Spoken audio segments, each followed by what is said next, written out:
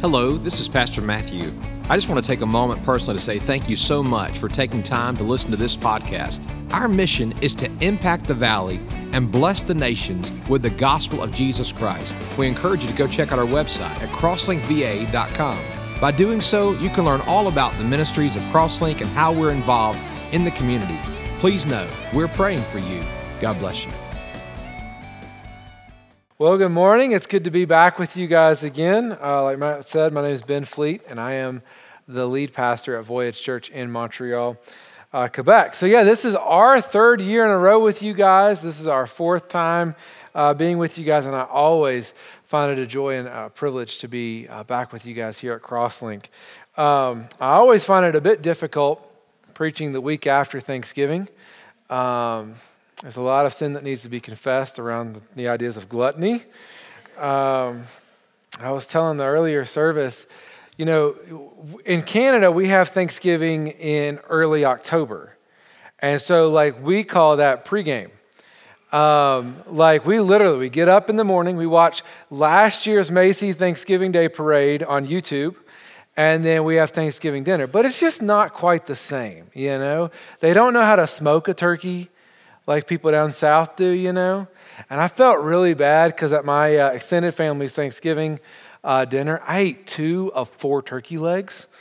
There's 30 people and I eat 2 of the turkey legs. I kind of felt guilty, but I'm from out of town, you know, just give me a break. But man, it was so good to be back with you guys. Each time I come back, I'm sharing another lap of the journey of what God's been doing. The first year we joined you guys, we shared with you how we felt like God was calling us to Montreal to plant a church. And we had been there for a little over a year at that point.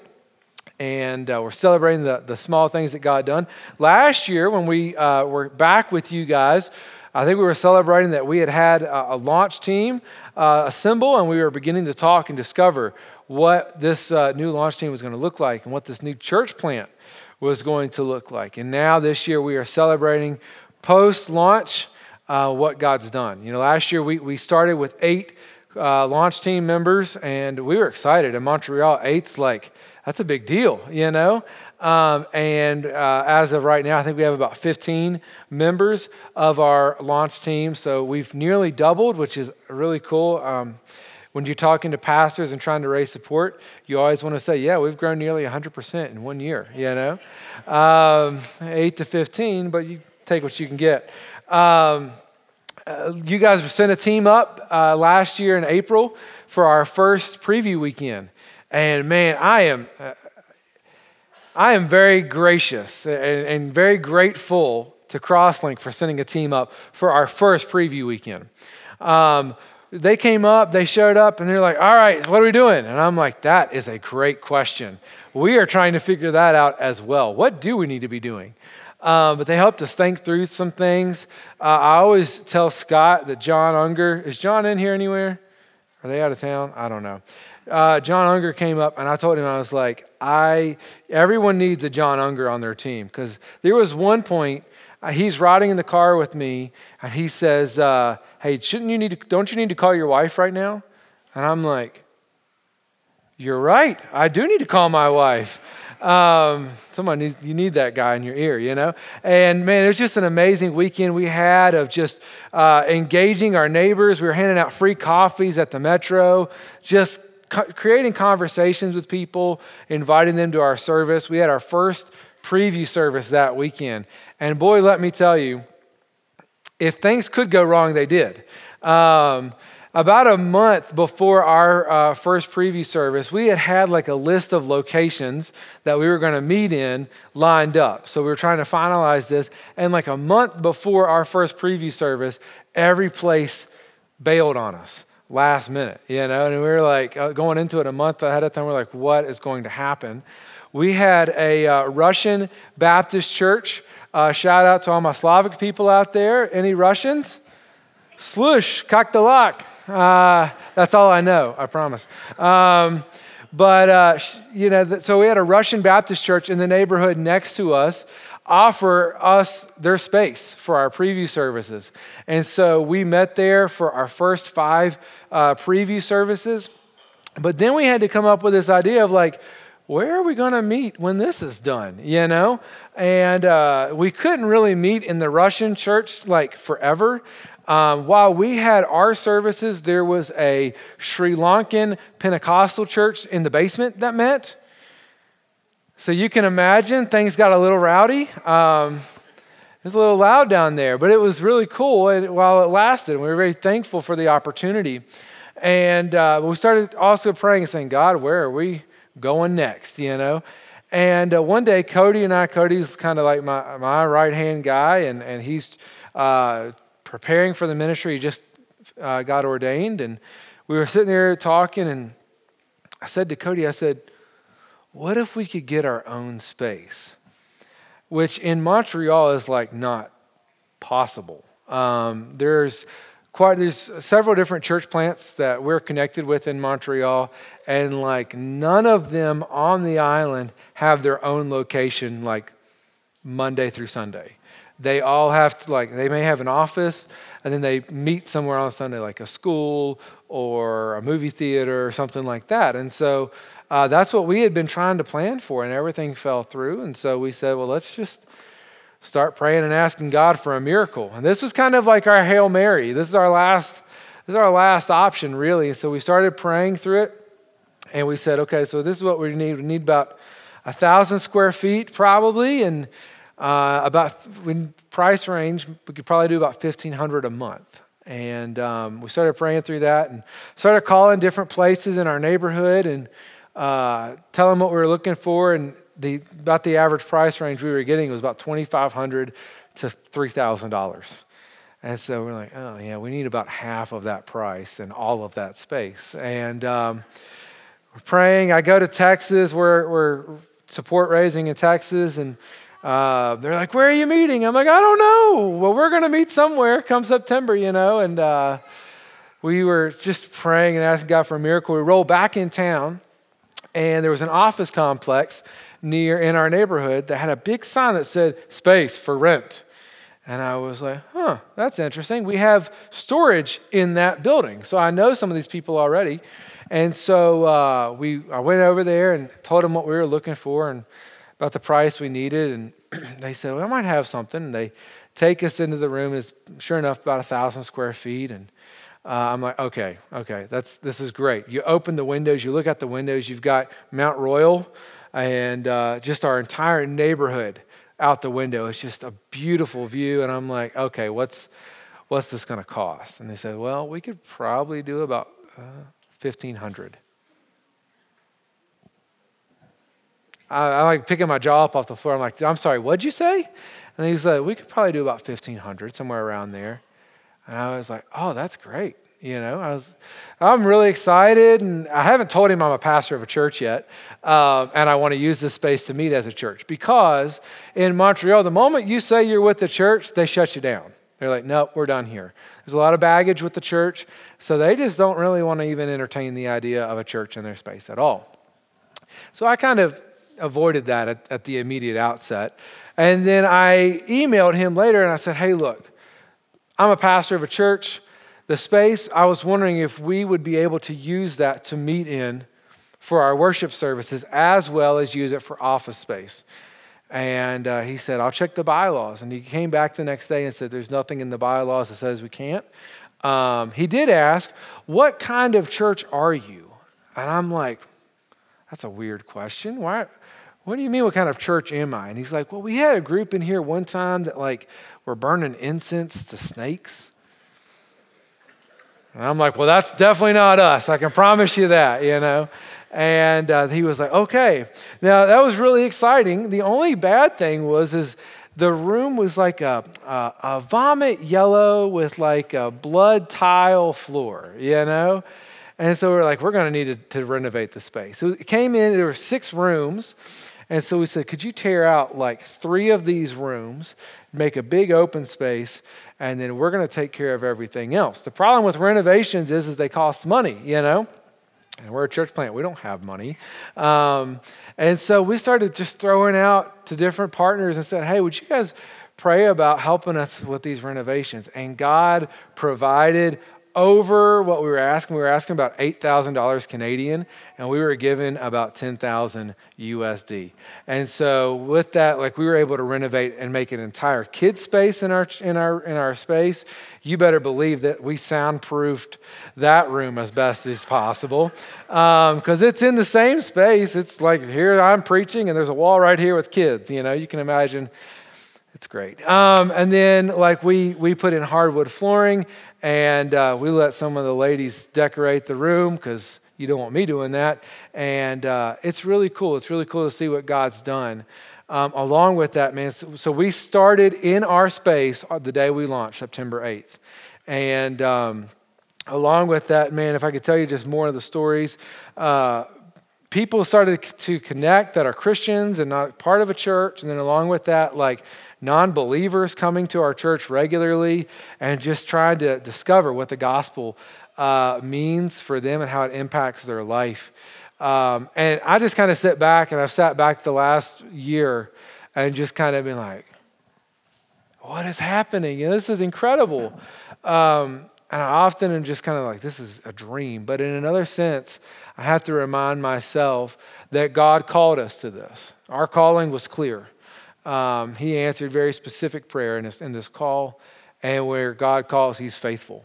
Because it's God's story. It's not about me. It's not about our family. It's about God. And God has been so faithful in working so far at Voyage Church. And so he's been so good to us. There's a lot of other stories I could go on and share with you, but I think I'm supposed to preach as well.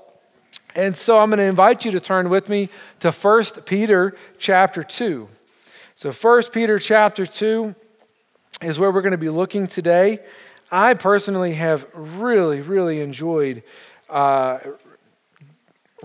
reading Peter's writings to the early church and hearing Peter's input into the early church. Recently, we just finished last week a series in our church through Mark chapters 1 through 3. And for those of you who don't know, John Mark was a follower of Peter's, and people tend to believe that he got most of his material for Mark's gospel from Peter himself. You can see that as you read the Gospel of Mark. Along with that, I've been meditating some on my own through 1st and 2nd Peter.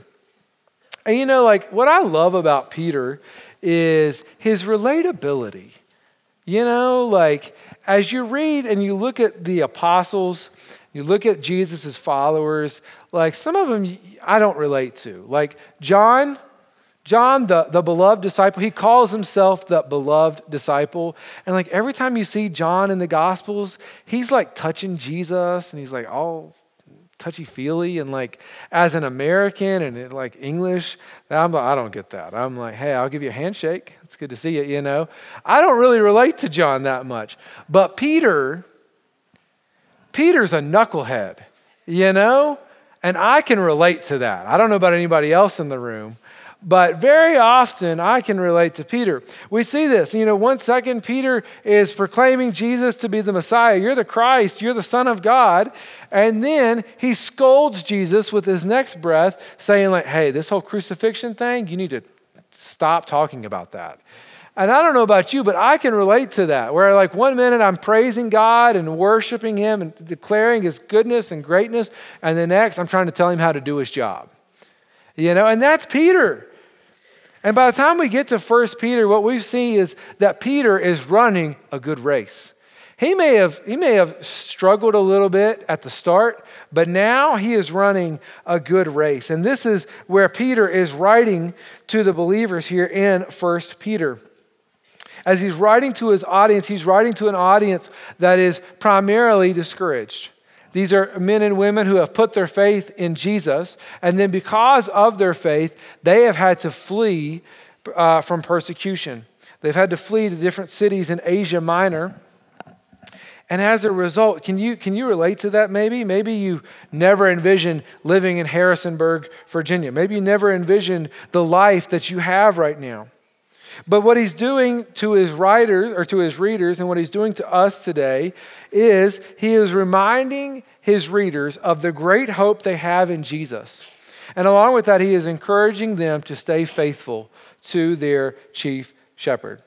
So specifically today in our passage in 1 Peter chapter 2, he is reminding them of their great purpose in life. That no matter where they are, no matter where they've been, no matter what they're doing as a job or their family status or relationship status, they have one unifying purpose. Let's look at our passage together, and we'll talk about this in deeper detail. 1 Peter chapter 2 and verse 1 says, "Therefore, rid yourselves of all malice, all deceit, hypocrisy, envy, and all slander. Like newborn infants, desire the pure milk of the word, so that you may grow up into your salvation, if you have tasted that the Lord is good. As you come to him, a living stone, rejected by people, but chosen and honored by God. You yourselves as living stones, a spiritual house, are being built to be a holy priesthood, to offer spiritual sacrifices acceptable to God through Jesus Christ. For it stands in Scripture, 'See, I lay a stone in Zion, a chosen and honored cornerstone, and the one who believes in him will never be put to shame.' So honor will come to you who believe, but for the unbelieving, the stone that the builders rejected, this one has become the cornerstone, and a stone to stumble over, and a rock to trip over. They stumble because they disobey the word. They were destined for this. But you are a chosen race, a royal priesthood, a holy nation, a people for his possession, so that you may proclaim the praises of the one who's called you out of darkness into his marvelous light."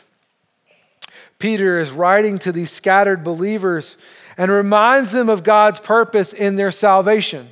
You know, John Piper in his book, Let the Nations Be Glad, simply expresses the entire goal of evangelism. The entire goal of missions, church planting, and everything we do is wrapped up in one phrase. Missions exist because worship does not. The entire reason you and I were saved was, as verse 9 tells us, was to proclaim God's greatness.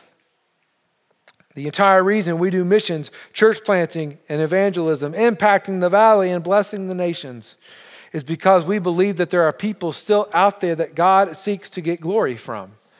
And Peter reminds his readers of this purpose. And whether you're where you want to be or not anywhere close to it, we're all unite into this common purpose as the body of Christ. I understand you guys have been preaching a sermon titled Greater Things, which I think is awesome. Scott was telling me a little bit about it, and I was like, well, that sounds good. I'm going to use that at Voyage one day. But as Christians, we understand that the great measuring tool for every endeavor we take is how much glory we can bring back to God. Indeed, God's glory is the currency of the Christian life. It's how we measure and value everything that we say and do. But in order to do greater things, to accomplish the greatest thing, which is to bring glory and honor to God, we have to do the small things well. Today, the title of my sermon is All the Small Things. And if you thought my title was a reference to a Blink-182 song, you might be a little correct. But alongside of that, we understand that greater things happen when smaller things are done greatly. I love football. Come August, I start singing that Christmas song, It's the Most Wonderful Time of the Year, because it's football season. You know, football practice has started.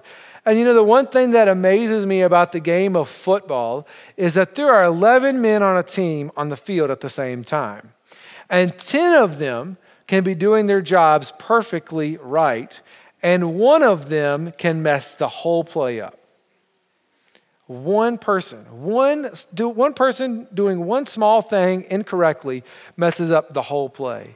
And then along with that, if 11 guys are all doing small things right, it can lead to a big play. You know, you've got 5 guys on the offensive line. Your job is to block that guy in front of you.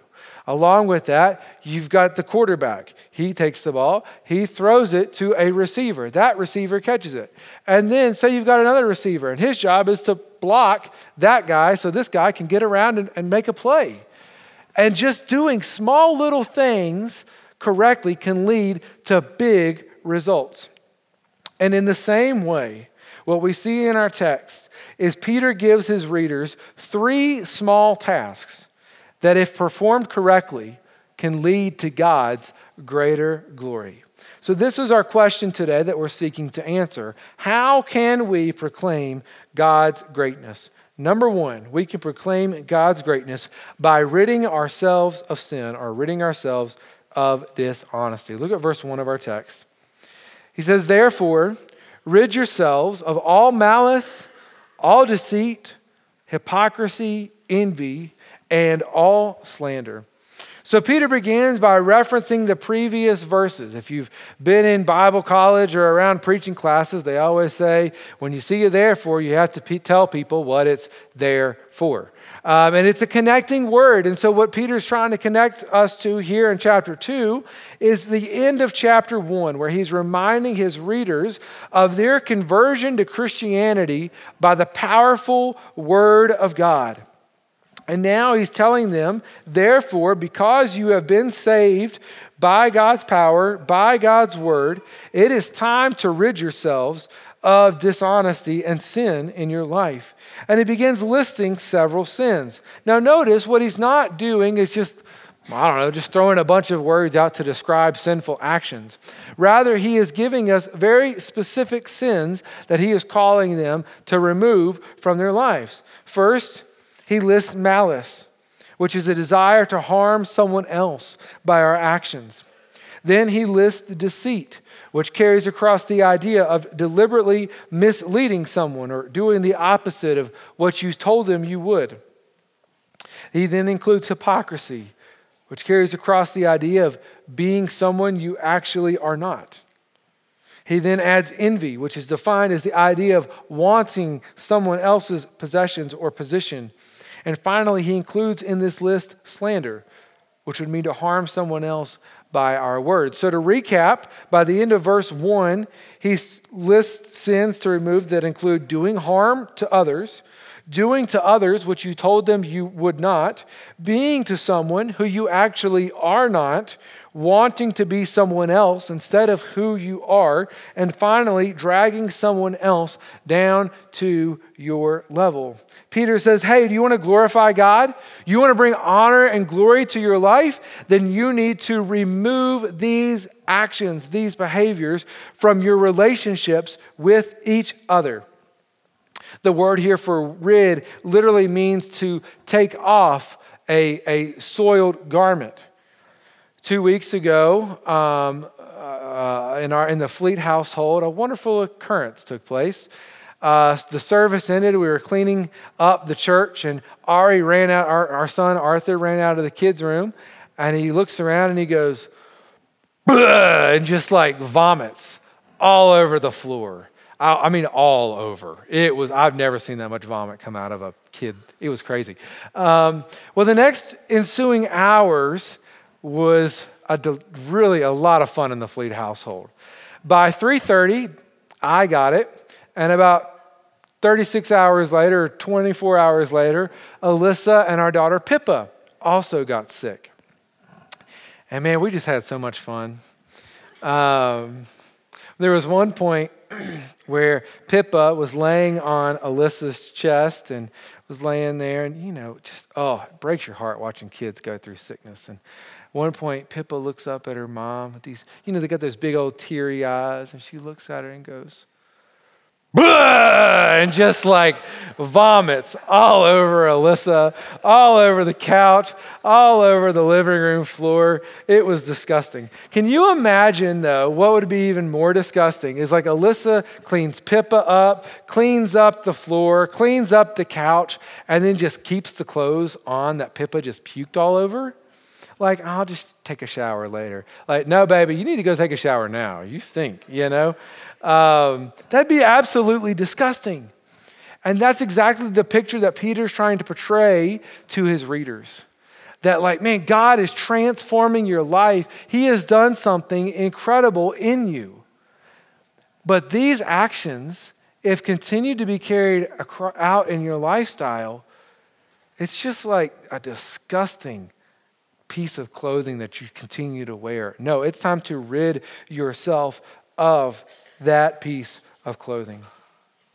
Why do you think he lists these sins? You know, as I was reading this text and thinking about the audience that he's writing to believers who are scattered. And you think about like hypocrisy. Think about these people have been rejected for their faith in Jesus. What is your natural reaction in rejection? Build walls. You don't want people in there. You don't want people to see that.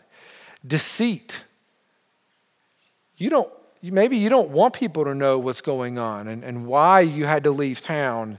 Maybe that may lead to more questions wherever you're going. Envy. Can you put yourself in their shoes? Can you imagine as you sit down at dinner every night and your kids just complain, well, you remember back in Jerusalem, all my friends have this and they did this, and you've had to leave all of that. It'd be easy to envy your old life and everything else. And instead, Peter says, guys, it's time to remove that. Remove and rid that from yourselves. Because ultimately, in the process, what Peter is trying to show them, that how we treat others reflects on how we view God. We treat people properly, not for their approval, but for God's approval. We treat people properly to glorify His name, regardless of the consequences. And by ridding ourselves of dishonesty, we can see that we can proclaim His glory. Along with that, we see in our text that we can proclaim His greatness by allowing Him to reveal Himself to us in His Word. Look at verse 2. He says, then like newborn infants, desire the pure milk of the Word so that you may grow up into your salvation, if you have tasted that the Lord is good. So first he gives them their disposition that they need to have. He says, like newborn infants. The word here in the Greek literally is the idea of guileless. It's the exact antonym of what we see in chapter 2, verse 1, describing the word malice. You know, you never see babies like holding out a grudge on somebody, like, hey, can you take a hit out on that guy? Like, that's not what babies do. Like, babies just want to be loved and taken care of and nurtured. And he says that is the attitude that we need to approach God with, like newborn infants. Along with that, we see the desire. He says we are to desire the pure milk of the Word so that you may grow up into your salvation. What we begin to understand is that the Bible is not just the source of our salvation, but it's the source of our sanctification. It is how we are transformed into the image of Jesus Christ. This inspired, inerrant, infallible book is not just a book we get our do's and don'ts from. But as we meditate in this book, it begins to transform us from the inside out. Notice he says that you are to desire the sincere milk of the Word. He gives us an imperative verb there. He says, you need to desire this. But what he's also saying in this is that by going to the Word of God, we get the desire for the Word of God. Does that make sense? What he's saying here is, hey, do you want to grow in the Word? Here's what you need to do. Get in it. And as a result of getting in it, it creates the appetite for more. So we don't come to the Bible just because we feel like it. There are days when I don't feel like going to the Word of God. But rather what we discover as the more we go to it, the more it increases our appetite for it. So he tells us to desire the pure milk for the Word so that we can grow up into your salvation. And then look at verse 3. It shows us our delight if you have tasted that the Lord is good. He describes now not only the act of how they grow by taking in the Word of God, but now he begins to describe what the milk itself is. It's the Lord. He is the source, the course, and the force of the Word of God. Everything we see in this book points back to the good news of Jesus Christ. We jump all the way back to Genesis and we see God creating man and making man good and making all things around man good. But then as we continue, we see man rebel from God. And this rebellion is sin. It's a departure from God's design. And man, at that point, decides to do things his own way. And as we watch in the Old Testament, mankind's rebellion from God continues to unravel. His depravity gets worse and deeper and deeper. But in the midst of all of this gross sin, God's grace is always one step ahead. And God is weaving all things together through the Old Testament. He is preparing the way for Jesus himself. And by the time we step into the Gospels, here is Jesus, God in the flesh, who has come, and he lives this sinless life that you and I did not, that no other man ever had or would. And yet in spite of that, he dies the death that we deserve on the cross. God's mercy and God's grace and God's justice embrace on the cross of Jesus Christ. And 3 days later, Jesus rises from the dead, thus fulfilling every promise that he has made to man. And we can confidently trust in who he is for our salvation and relationship back with God. But the story doesn't end there. It is in and through the gospel message that we begin to be transformed by God's power that is now living inside of us to bring us back into fellowship and make us more into the image of Jesus Christ himself. What we begin to discover is that it is the gospel from beginning to end that begins to transform us. It is not just the diving board of the Christian life, but it is indeed the swimming pool that we stay in.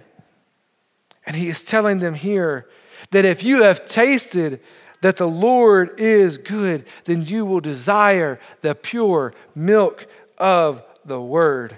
The milk is good. So how do we proclaim his greatness? We rid ourselves of dishonesty. We allow God to reveal his goodness and greatness to ourselves in his word. And then finally, we respond to him in faith and allow ourselves to be remade for his purpose.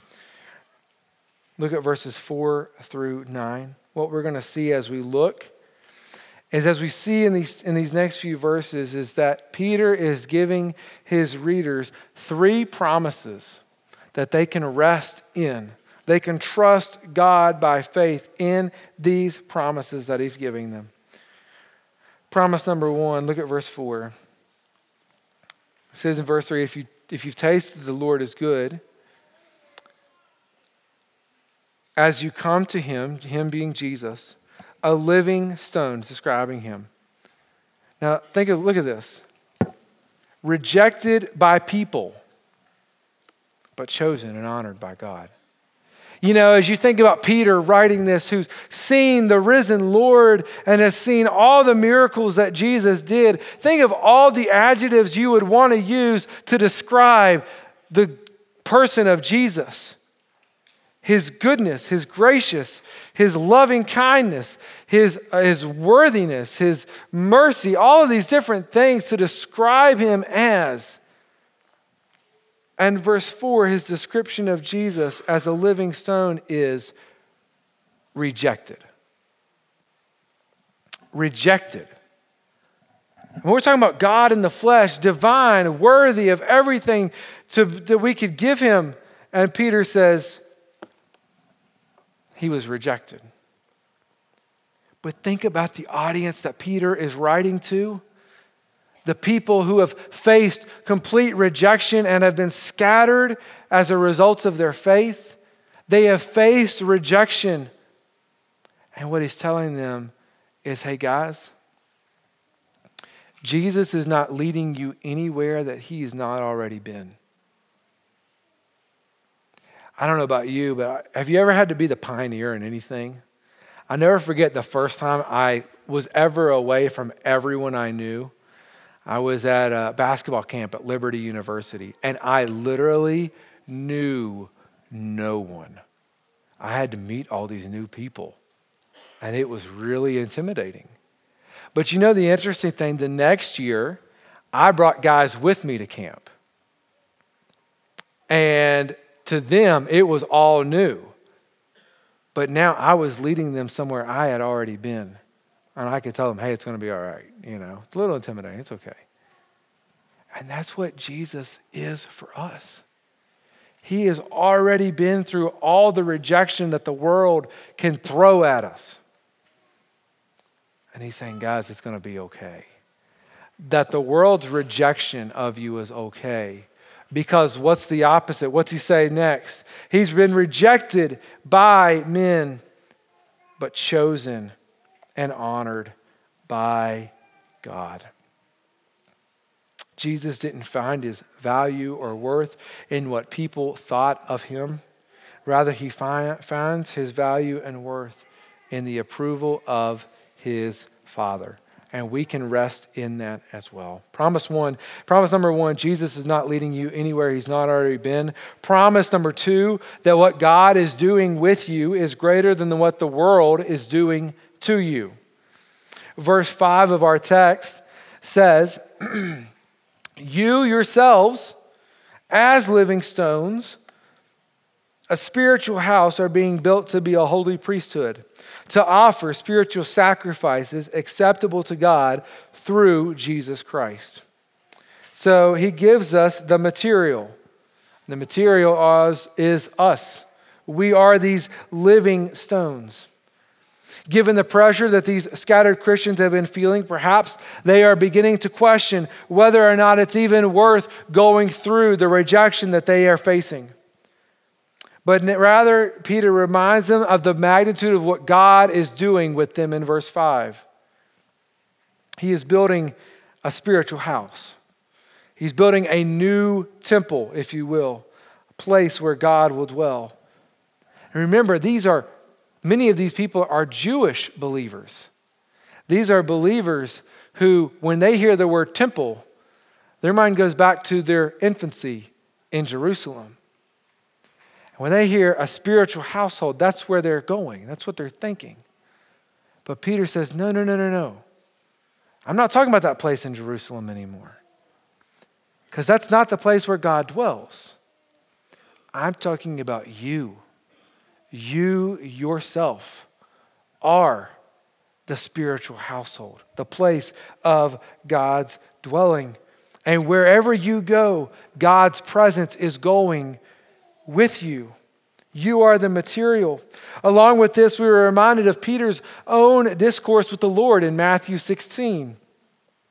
Peter describes the readers as living stones. If you remember in Matthew 16, Jesus describes Peter as a rock, a stone. The word in the Greek is Petra. And he says, and upon this rock, Petros, the cornerstone, Jesus himself, I will build my church.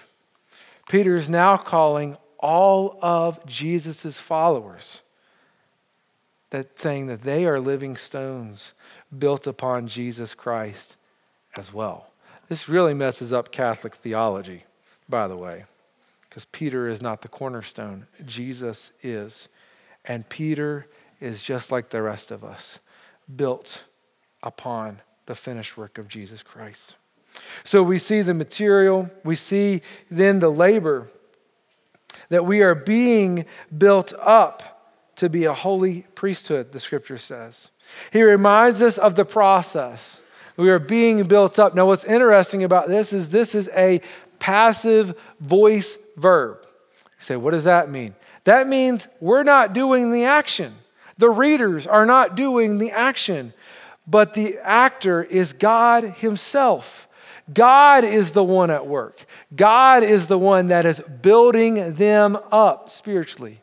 What we begin to understand is ultimately in our Christian lives, it is God that is doing the work in us. And more, we're just going along for the ride. He reminds them to rest in that God is at work in their lives. He reminds them of the foundation in verse 6.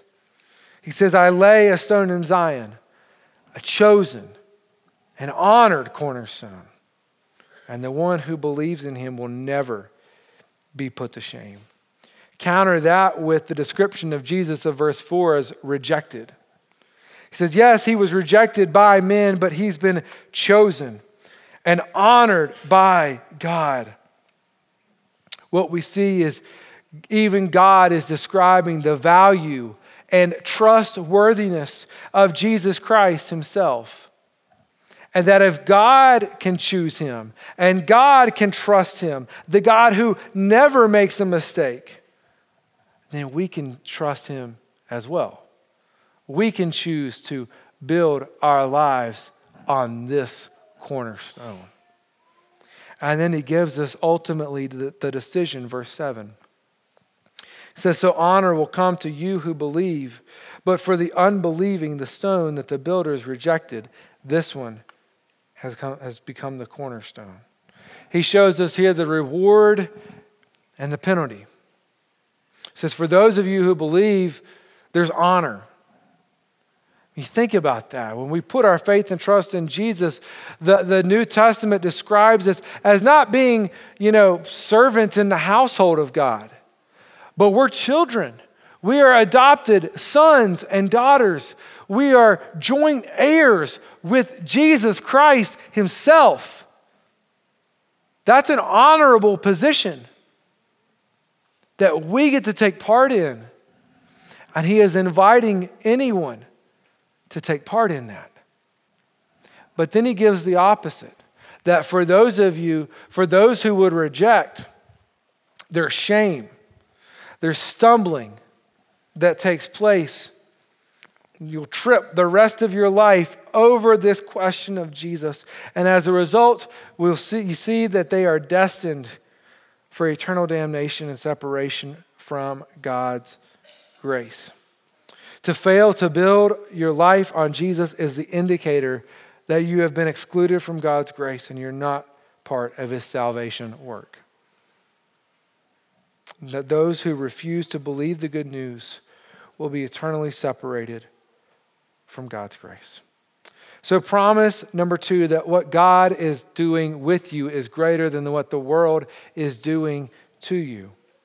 And then finally, promise number 3, who you are is much greater than who you were. Look at verse 9. He says, you are a chosen race. You are a royal priesthood, a holy nation, a people for his possession, so that you may proclaim the praises of the one who called you out of darkness into his marvelous light. Verse 10 says, once you were not a people, but now you are God's people. You had not received mercy, but now you have received mercy. So we look at our text, again, we think of the context. The readers understood these words very clearly. These words were not, again, just willy-nilly phrases Peter's throwing out there. Peter's using very intentional words.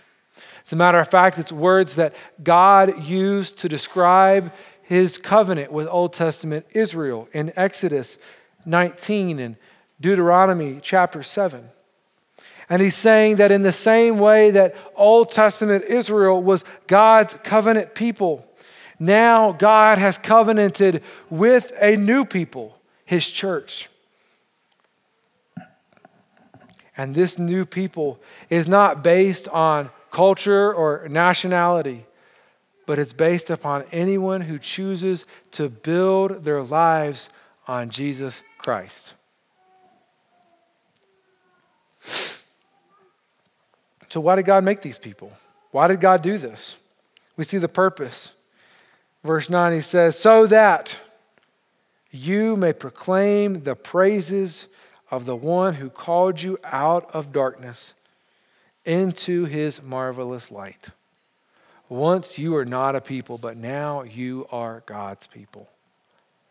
These were Jewish people that were reading this book. And he says, hey, your Jewishness did not make you right with God. And it doesn't now. Your faith in Jesus is what makes you right with God. As we begin to wrap up today, what we begin to see and understand in this text is God takes something very ordinary, and in God's possession, he makes it extraordinary. We see this happen in our world as well. You know, a dictionary costs you, I don't know how much a dictionary costs. Let's say $15. Dictionary on a normal average costs $15, but if it's been owned by Abraham Lincoln, all of a sudden the value of that dictionary goes way up. A desk is just a desk, but when people begin to realize that that desk was used by Winston Churchill to write a speech on, all of a sudden that value of that desk goes up. And the same is true with you and I. We were nothing. We brought nothing to the table. And yet God has transformed us. He's transforming us. And in his hands, we are actually worth something. The world may reject us, but we have the acceptance of God himself. As we close our time out today, if you're here and you are not a believer, you say, I'm not a follower of Jesus Christ. Again, we want to thank you for choosing to be with us. You could be somewhere else right now. So we thank you for being here. And we don't want to embarrass you or call you out or single you out in any way, but we do want to ask you to consider the gospel story for yourself. That as we see in our text, we see people who have been willing to give up everything to follow Jesus Christ and build their life on him. These people who have been isolated and rejected. And maybe that's you. You're struggling to find that place where you belong. And I can tell you from assurance that they accept the weirdest of people because you accepted me as a church. And there's room for all the weird people, all the outcasts, all the cool people under the blood of Jesus Christ. And we invite you to put your faith and trust, repent of your sins, and believe on him today. In a moment, we're going to have a time of prayer, and there'll be people up front. If you have questions or you just want to ask them to pray with you, we encourage you to do that. You can talk to me or Matt after the service or really any of the leaders here at Crosslink, and we'd be happy to share more of the gospel with you and talk through that more with you as well. Maybe you're here today and you're not plugged into gospel community. Like maybe you're here and you're visiting Crosslink and you haven't really made this church your home and you're talking about whether or not you want to make that happen. Well, this is what we're about. We're about spiritual community at this church. I say we because I know I'm from Montreal, but I feel like I'm part of your church. I hope that's okay. But like this is what Crosslink's about. We're about spiritual community. And part of spiritual community is, man, we want to invite you to get plugged in with Crosslink as they impact the valley and bless the nations with the gospel. Along with that, we have these things called, Crosslink has these things called community groups. And these community groups are times where they come together and they read the Bible, they pray together, and they just share their lives with each other. And maybe you've been burned from church in the past where you opened up and they're like, yeah, okay, I'll pray with you about that. And then they go and they tell everybody else about your problems. That's not what we're about. That's not what Crosslink's about. But we want to go through life with you. And we want to invite you to let your guard down and share life together. And community groups are a great place to do that. We understand that spiritual transformation happens by the Word of God, but often the catalyst for it is the community of God. And we invite you into that as well. Finally, maybe you're here and you're a Christian and you're discouraged for whatever reason. Maybe your Thanksgiving didn't go so well. You're wondering where God is in the mess of your life. And I want to just kindly remind you that he hasn't left you, that the rejection that you feel, he's already felt to the fullest extreme. And we can rest in the fact that he is with us, and we can cast our burdens on him. So often in our lives, we tend to look at God as the fixer of problems. So we go to God with our problems and ask him to fix them. And when he doesn't, we begin to question, did I do something wrong? Is God, are you really there? What is going on? But as we see in our text, and as we see in the whole of Scripture, that God, while he can fix our problems, more often than not, he wants to reveal to us that he is a father to us. And through the problems of life, he is good and he is trustworthy, and we can build our life on him and rest in his promises. Let's pray together.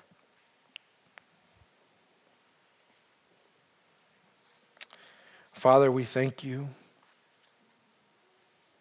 for your grace.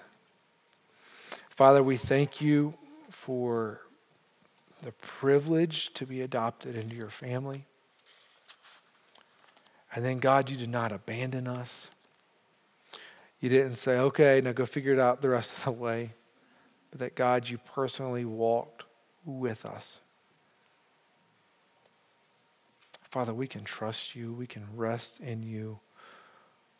Father, as a result, we can trust and rest in Jesus Christ, our cornerstone.